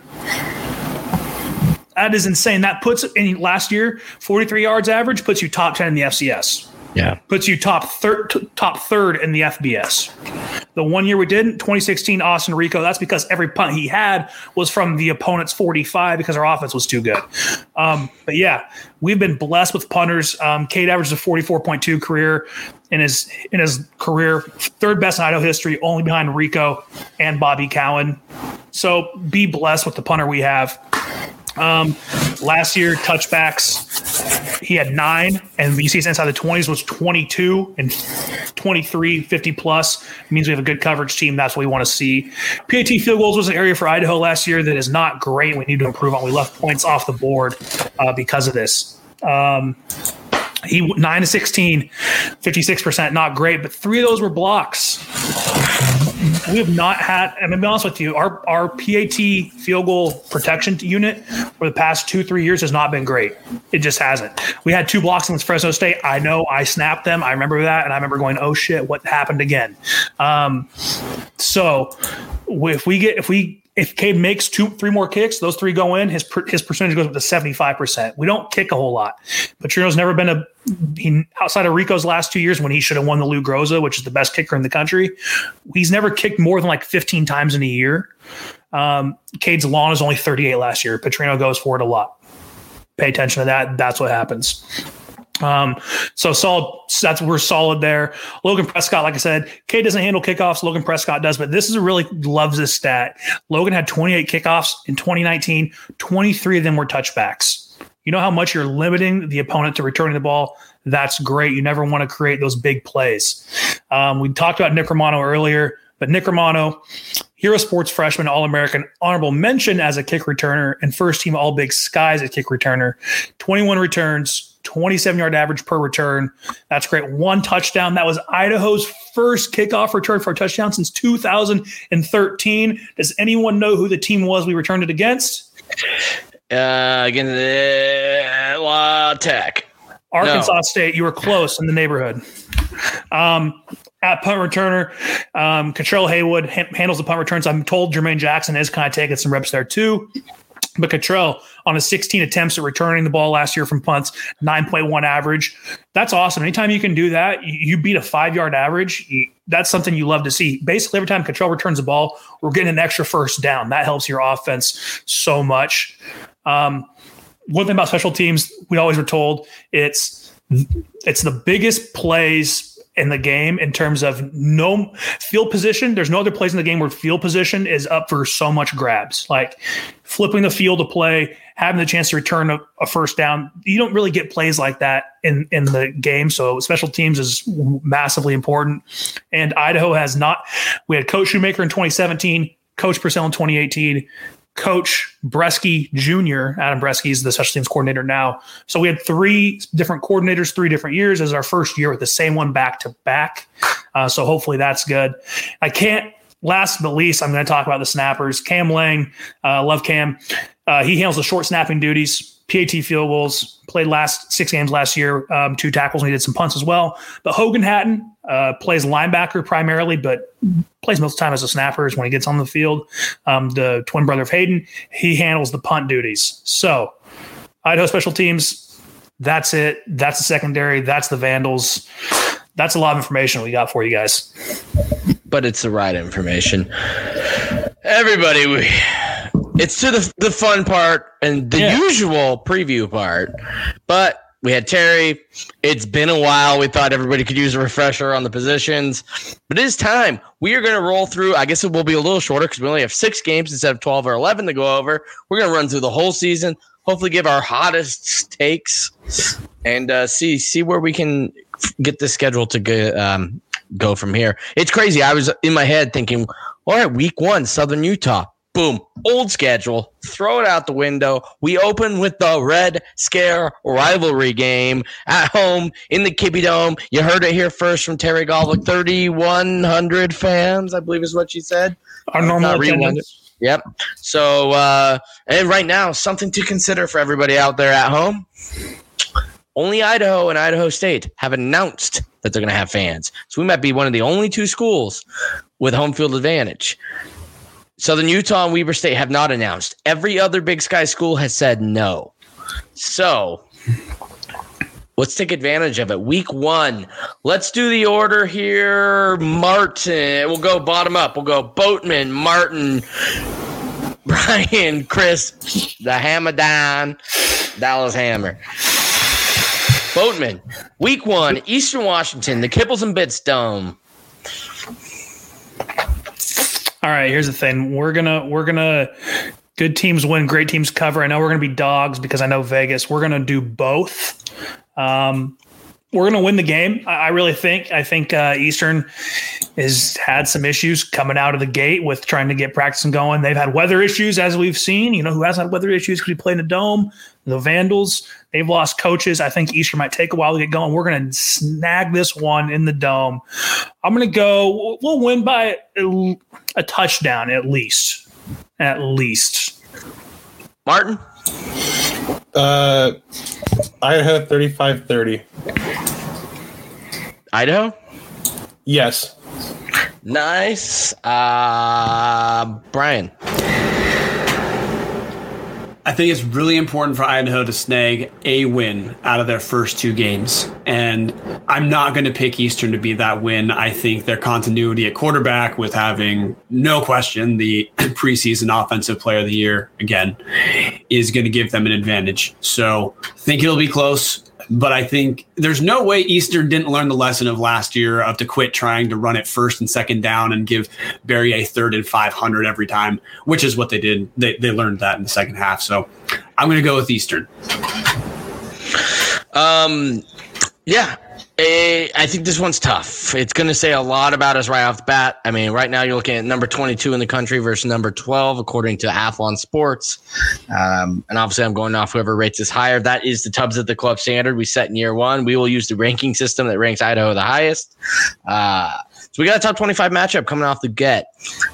Tricky part here is I don't think Eastern's exactly super stoked about how last year went. I'm going to try to be a realist this year.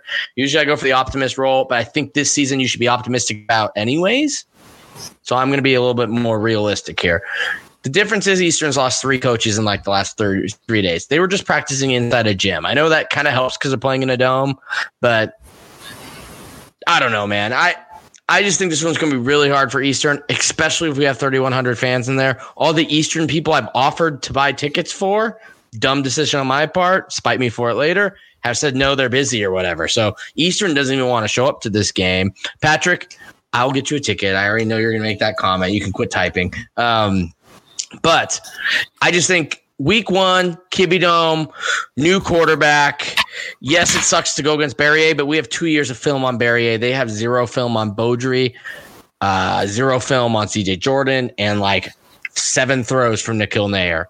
We're coming in as a huge surprise. Coaches. Yeah, we're a huge surprise on offense, and I don't think Eastern's going to be ready for it week 1. They've had a very turbulent offseason between funding, practicing inside, not knowing if they're going to play. I don't think Eastern is ready for week 1.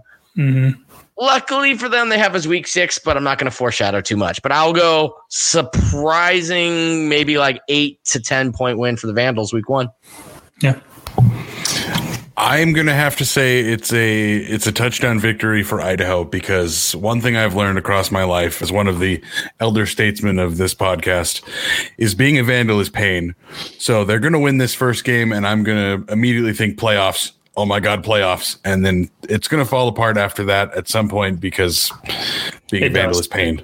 But as I said, after the Eastern win last year, pump the brakes. We don't know anything yet. If we beat Eastern in week 1, pump the brakes. We don't know anything yet. Week 2, UC Davis. Bowman. Oh, man. I always thought I kind of had a higher opinion of UC Davis until we did our Big Sky preview show. And Brian kind of talked me out of my UC Davis love, honestly. He really did. So I'm gonna listen to Brian on this and think UC Davis is not as good as I thought they were. And I think Idaho by a touchdown again. I'm going to sound pretty boring here for the first 2 weeks. Or we're going to completely fall apart. One of the two.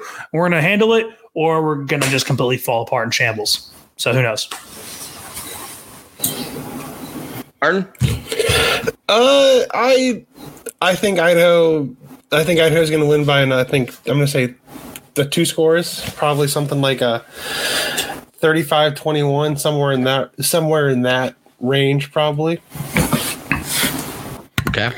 This is a matchup that, to me, I referenced it earlier. Teams that are in transition at quarterback, and UC Davis, as we talked about, they're in transition just completely on the offense, not only quarterback, offensive coordinator as well. So this is the kind of matchup that, one, I think it's really important. Again, Idaho has to come out of the first 2 weeks at least 1-1. That's how we set ourselves up for the playoffs. I think that defensively we should be too much for UC Davis. So I'm going to pick the Vandals in week 2. UC Davis almost got my yearly trap game award. I think coming off high with the win against Eastern, it's going to be tricky. We didn't play great against them last time. We matched up against them, but I just have more faith in our new quarterback compared to Hunter Rodriguez for them. So I will go Idaho wins this one, but expect it, even though UC Davis is not as good as Eastern, to feel a lot closer and to feel like we barely got out of it. But once again, pump the brakes. We don't know anything yet. I would have to agree with Brian's take of this team has to go 1-1. I think they're going to go 1-1. They're going to lose this game. Cody Hawkins is going to prove that he's a better coach than he was a quarterback. Not that that's very hard. This is where that first week, I'm going to be ecstatic with the win over Eastern, and then they're going to lose to Davis, and we're going to look like there's maybe a shot if we can win out, but 1-1 after 2 games. Which is where we need to be. If we're 1-1 after 2 games, everybody, be ecstatic. Alex, week 3 at the Northern Arizona Lumberjacks. Idaho by 3 scores. Don't trust NAU. Trust the Vandies. They just their last game they played was in the Walk-Up Sky Dome, so they are familiar with that travel trip. Vandies by 3 touchdowns. Arden? Idaho gets the easy dub. Okay, easy dub. Brian? This is the trap game for me. First, we all know the dumpster fire Northern Arizona was at the end of last season, giving up only 558 yards per game, which, not bad, only giving up only 43.4 points per game. But I buy that some of that was catastrophic injury issues. Chris Ball has also been a pretty good recruiter, in particular this last class at Northern Arizona. Again, we're going to have an advantage we have no idea who their quarterback's going to be. But I expect Idaho's going to win this in a much closer game than a lot of people are going to expect. And if Idaho loses a game we shouldn't this year, it's going to be against Northern Arizona. But I'm not going to pick that right now. So Idaho would be the winner. All right. Brian, for a second, you had me worried there about it possibly being a trap game because I was worried you stole Chris's annual trap game prediction. I am 2-0 on trap game predictions, by the way. So don't like this. Northern Arizona is a potential trap game. It will be Cake Coffee. He will love it. But hopefully we're not doing much punting because we didn't do much punting last time. I think we kind of talked about it with Eastern. NAU was not exactly thrilled how that game ended last year. It was their first home loss, I believe, of the season as well. And our first away win in the Big Sky Conference since joining the FCS. It's our first road dome game. For those of you keeping track, we've had 2 at home, 1 away, and I'll just continue to keep that tracker going throughout this. Expect it to be close. I think Idaho does sneak out of it, but Chris Ball has really – NAU is about to be a team that's more than just what Case Cookus was. I think people are going to be very surprised by what NAU is doing. I believe they had the number 2 recruiting class this past year in the entire FCS. Something's building down there. If they just schedule a 10-year agreement with Arizona so their money games are paid for. It's like if we scheduled a 10-year agreement with Wazoo to be their – FCS game every year, there's something brewing in that athletic department. I just hope it doesn't come to fruition this spring because I really have high hopes for us. I think we sneak out of this game. And once again, we're starting to figure out what Idaho is here, but I have us at 3-0, so it's not bad. Yeah, I think Idaho wins it close. The major bullet points are NAU's replacing Case Cookus. Their defense was almost historically awful last year. So it's bound to assume they're not going to be good this year, and Idaho's not trotting out the dead horse. Those 3 things make it look like, hey, Idaho should win this game by 40. I don't think that's going to happen. This is absolutely the trap game. This is the game that if they're 1-1 or 2-0 going into this game, the mentality has to be we have to punch these guys in the mouth every single play because it is absolutely the trap game. Before we move on, I'm going to say NAU has at Eastern March 6th. They host us March 13th, and then they have their week off, and then they go to Weber State. So they have a murderer's row of Eastern, Idaho, and Weber State. They'll be cold as hell from the time before playing the Eastern in Cheney. Yeah, I don't know if I have a trap game coming up. Not this one, but anyway. I guess I can move us on to our post-bye week game. Our next game in the Dome, March 27th, our last home game. The Southern Utah Thunderbirds, Idaho 41-7. That's my score. So we're going to see a CJ Jordan game. That's what I'm going to call it. Martin? You're on mute. We're talking Southern Utah now, right? Yep. Yeah, I'd say it's going to be another. I'd hope for if it's not at least 4 scores, then I'm going to be disappointed. Idaho win. Southern Utah they have, to me, the most fun statistical anomaly of last season, which is they have the number 2 pass defense in terms of passing yards per game, but as someone who covered the entire Big Sky writing for the Montana Mint, the reason why their pass defense looks okay is because they're getting their asses kicked so bad against every single team in the first half that teams barely had to pass in the second half. I see no reason at this point to presume there's some sort of turnaround coming out of Demario Warren at Southern Utah, unless turnaround means they're going to continue their streak of since Southern Utah won the Big Sky 3 years ago. They have 3 total conference wins since. I think the real question for Southern Utah is do they get win number 4 in conference in the last 3 years? It's not coming against Idaho, so Idaho wins. Yeah, last time we played Southern Utah, a better Southern Utah team than this one looks. We won 31-12 in the Kibbe Dome. We're back in the Kibbe Dome now, so for our 3rd and final home dome game. I'm actually a little upset at Alex Boatman. I have it in my notes. This will be a CJ Jordan game. I think CJ Jordan plays the majority of this game. I could see us maybe going up 14-17-0 in the first or second quarter.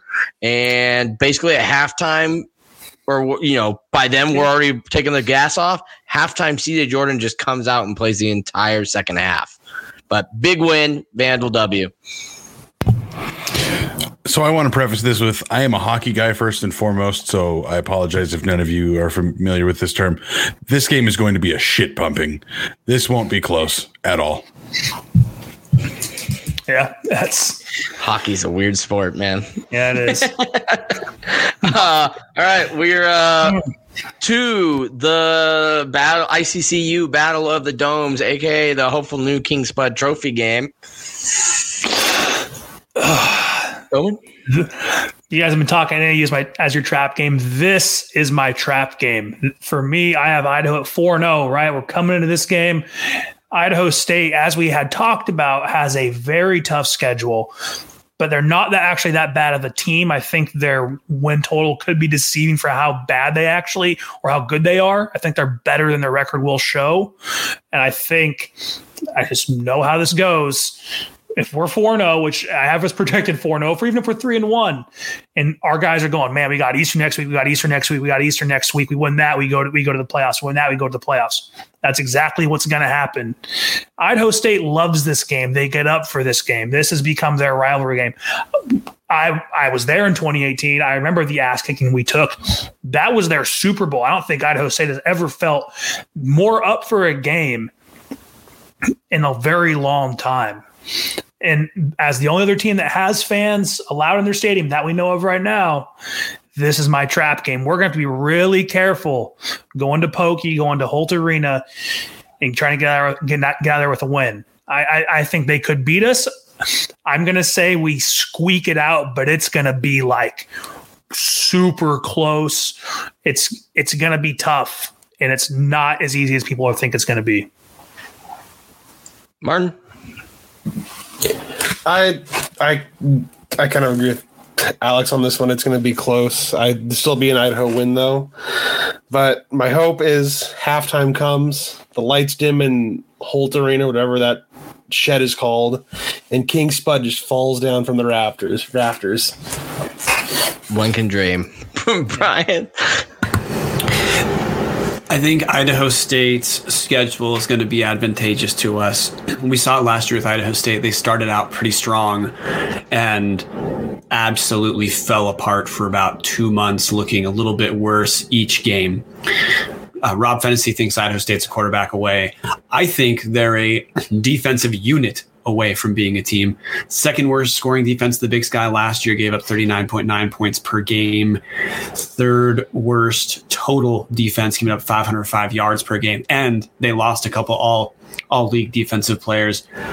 I think the game will be competitive because I think Idaho State and Idaho are getting up for each other, but I am not really concerned about Idaho State at this point. So I'm going Idaho. Yeah, I actually think this game's not going to be very close. I think Idaho State has basically graduated the team that made them decently relevant the past couple of years. Both Gellers are gone. Michael Dean is gone. Graves at linebacker's gone. They have so many question marks that sadly a new transfer quarterback from Wyoming and Vanderwall is not one of those question marks. The question mark is every other piece around them. I have this as a Nikhil Nair game. I think this is one where Nikhil Nair will get a bunch of snaps. And I think the Vandals win this one pretty handedly. And I plan to be in Pokey and watch it. Oh, also, that's Dome game number 5 for everybody paying attention. Road Dome, right? Road Dome game? Yep. Second road Dome game. Last Dome game of the season. It's five in a row, right? Ooh, yep. You're getting to my point, baby. Chris, I think you need to make the Nair T-shirt fan club. I don't know if you'd be the only fan, but you'd certainly be number 1, and we need to get you that shirt. He's not a Nair sayer, at least. You know. Ooh, I like that. And the shirt just branded itself. I don't have anything else to add. Idaho's going to win. I do think it's going to be somewhat close. It's not going to be a down to the wire field goal in the final seconds close, but I do think, like Boatman was saying, this is going to start becoming a rivalry. And there's that old cliche of throw the records out when these two rivals play. This isn't a protected rivalry in the Big Sky, but I do think that he's right. The players kind of get up for this one a little bit more, and it's going to be one that Idaho State, if they come in and they haven't won a single game, they're going to be nothing to play for, more motivated. They're going to be dangerous. That's what I'm scared of. Is they're a team that just is like, screw it, we have nothing to lose, but ruin your season. And Idaho's looking at Eastern the week after. That's why I have this as my trap game. And speaking of Eastern Washington, we get to play outside, Chris. Aren't you happy?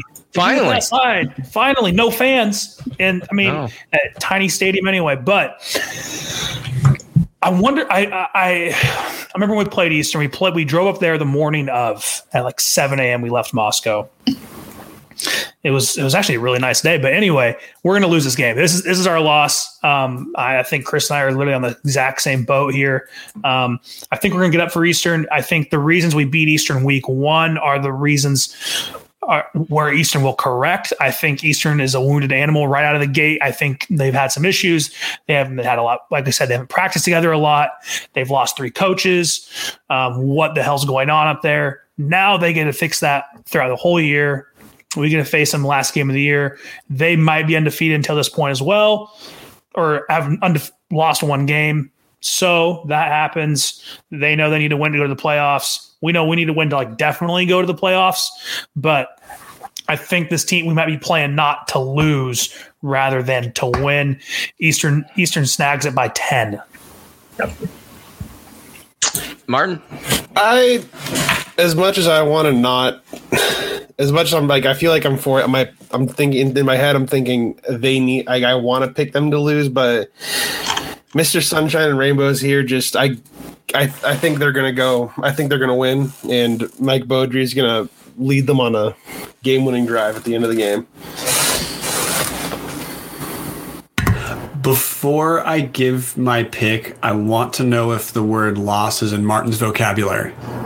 I don't believe so. Yeah, I believe. What is Martin's all-time record on this show? Are you picking us, 10-1? I think you picked us 10-2.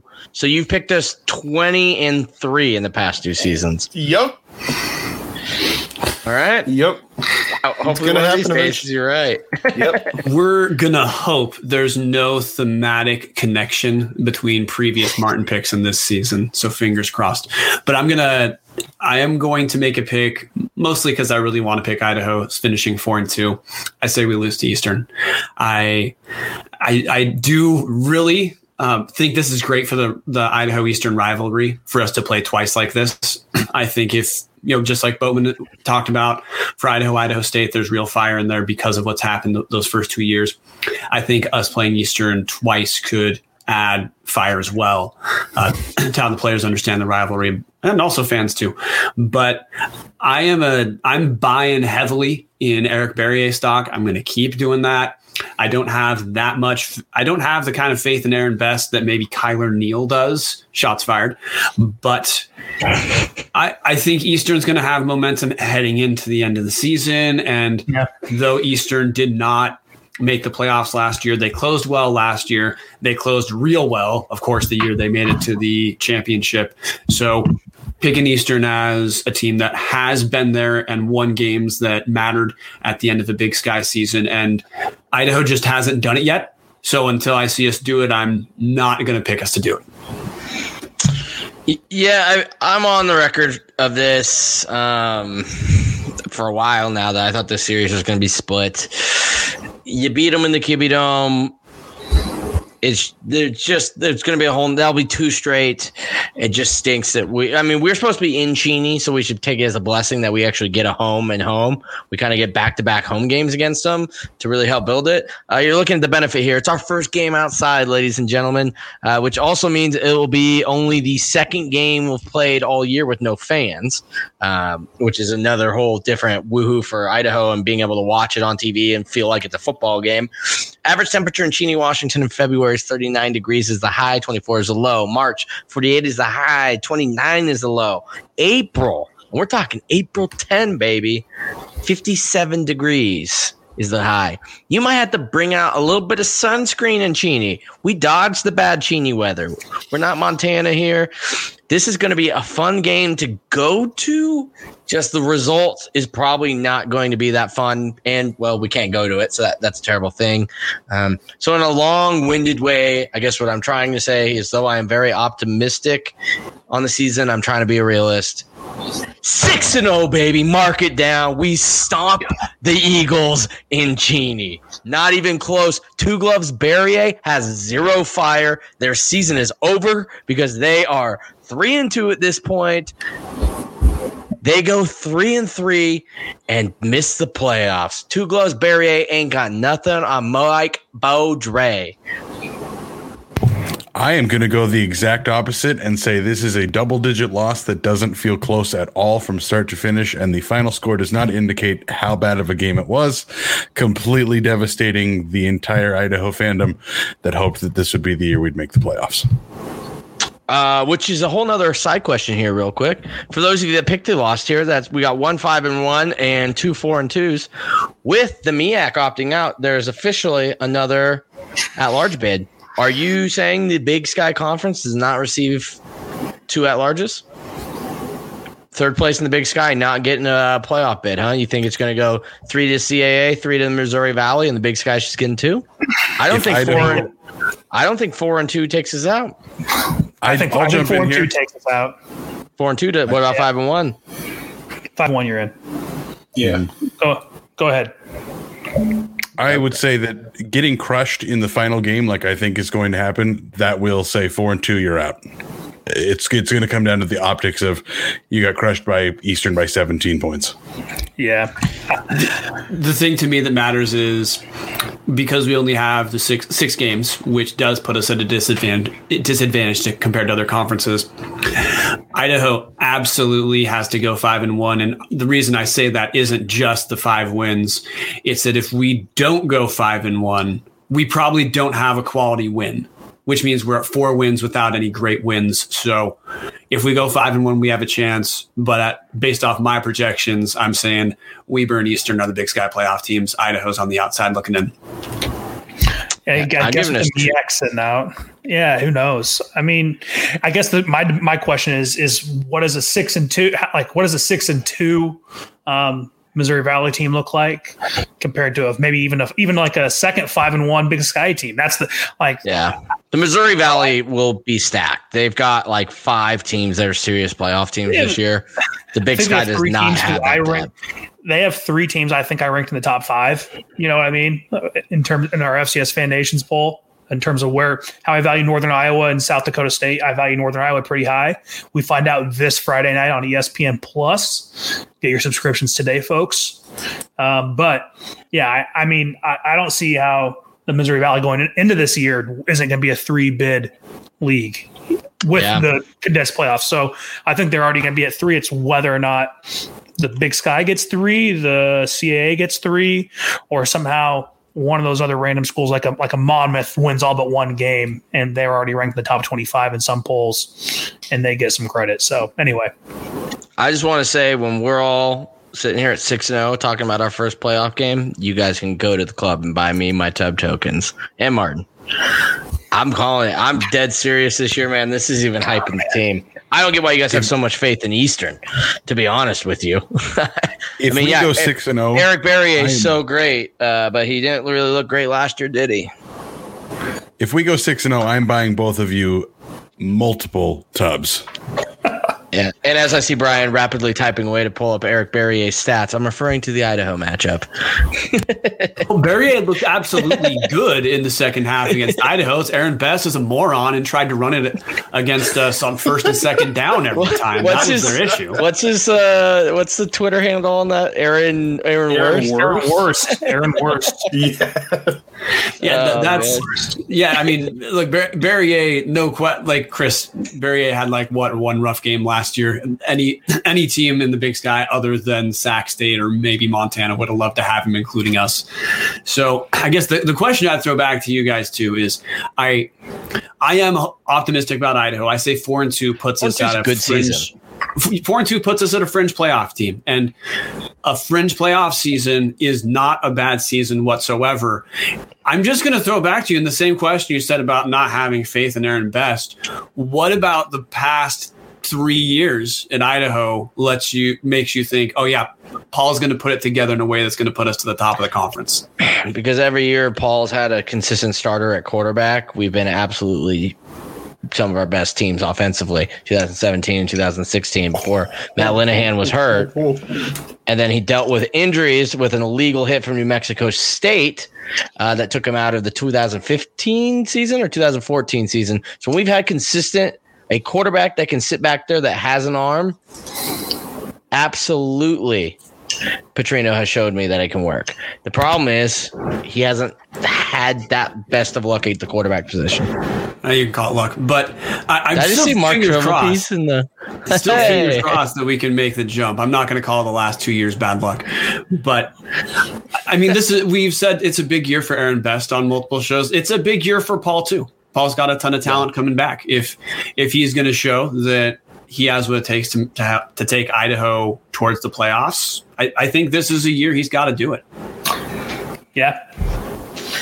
Yeah. For those of you live in the chat section, Dallas just admitted to the owner of the Corner Club that he's never been in the Corner Club. So with that, I think it's time we try to wrap this one up before, Dallas, you get some hate mail sent to you. That was Around the Bar, brought to you by Hughes River Expeditions. Needing summer vacation plans that even COVID-19 can't ruin, there's an option right in your back door. Venture into the largest protected wilderness in the continental United States for the ultimate form of social distancing. Hughes River Expeditions has run first-class trips on the rivers in the West since 1976. Enjoy a multi-day trip down the Middle Fork of the Salmon River Canyons and the Selway, or even a special trip like the one to see the Perside meteor shower. Camp on pristine beaches.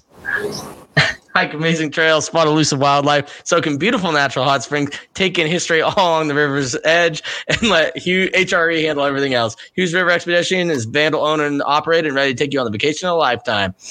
Booking now through the 2023 season. Don't miss out. And check them out at HughesRiver.com. Give them a call, 800-262-1882. What are you waiting for? Find out what it's like to grab a paddle, catch dinner, and ride the bull all throughout the Gem State. Call them now at 800-262-1882 or visit them at HughesRiver.com. Brian Marceau's favorite thing about Hughes River Expeditions is camping on pristine beaches. Absolutely his favorite thing. Yeah, the thing I thought they did, I don't think it's legal. I'm pretty sure it's highly illegal. Maybe not Montana. They do some trips in Montana, but I think it's still illegal. Anyways, if those of you that don't know, it's a great plug that Dallas and Brian will be continuing to do our basketball podcast. If you don't understand this inside joke, go listen to the basketball podcast. Martin will also be going on shortly after them or before them if they get busy just chatting about, the team. And Martin will come on early, breaking down the women's too, which brings us awesome news. You can see Mark is in the comments. We are going to be doing football live shows after the games like we do for basketball. And number one will be coming to you live from the Corner Club in Moscow, Idaho, because all of us but Brian plan on attending, so he can at least run the show, with a real computer and everything like that. But yeah, so it should be fun. We're excited to bring you guys that stuff. Next week, dude, we're back. I can't believe it. Oh, and Dallas is just uninvited. Yeah, Chris, it's you and me. It's just Sorry, you and Dallas. me and Martin. Yeah, that's all right. Dallas, we'll have a tub for you. We'll order a pizza. Anyways, guys, thank you for tuning in. Next week we have Eastern Washington. If we cannot get like Kyler Neal or Rusty Kramer, maybe we'll get Patrick on. He's been a good fan, and we've done pretty good with listeners and Brian and Dallas joining the show. But that's it. We'll see you guys next week on Tuesday in the basketball podcast. We'll see you guys Saturday. Now it's time for the best band in all the land, the Sound of Idaho. Play us out. Next Go Vandals. Saturday. Go Vandals. Go Vandals.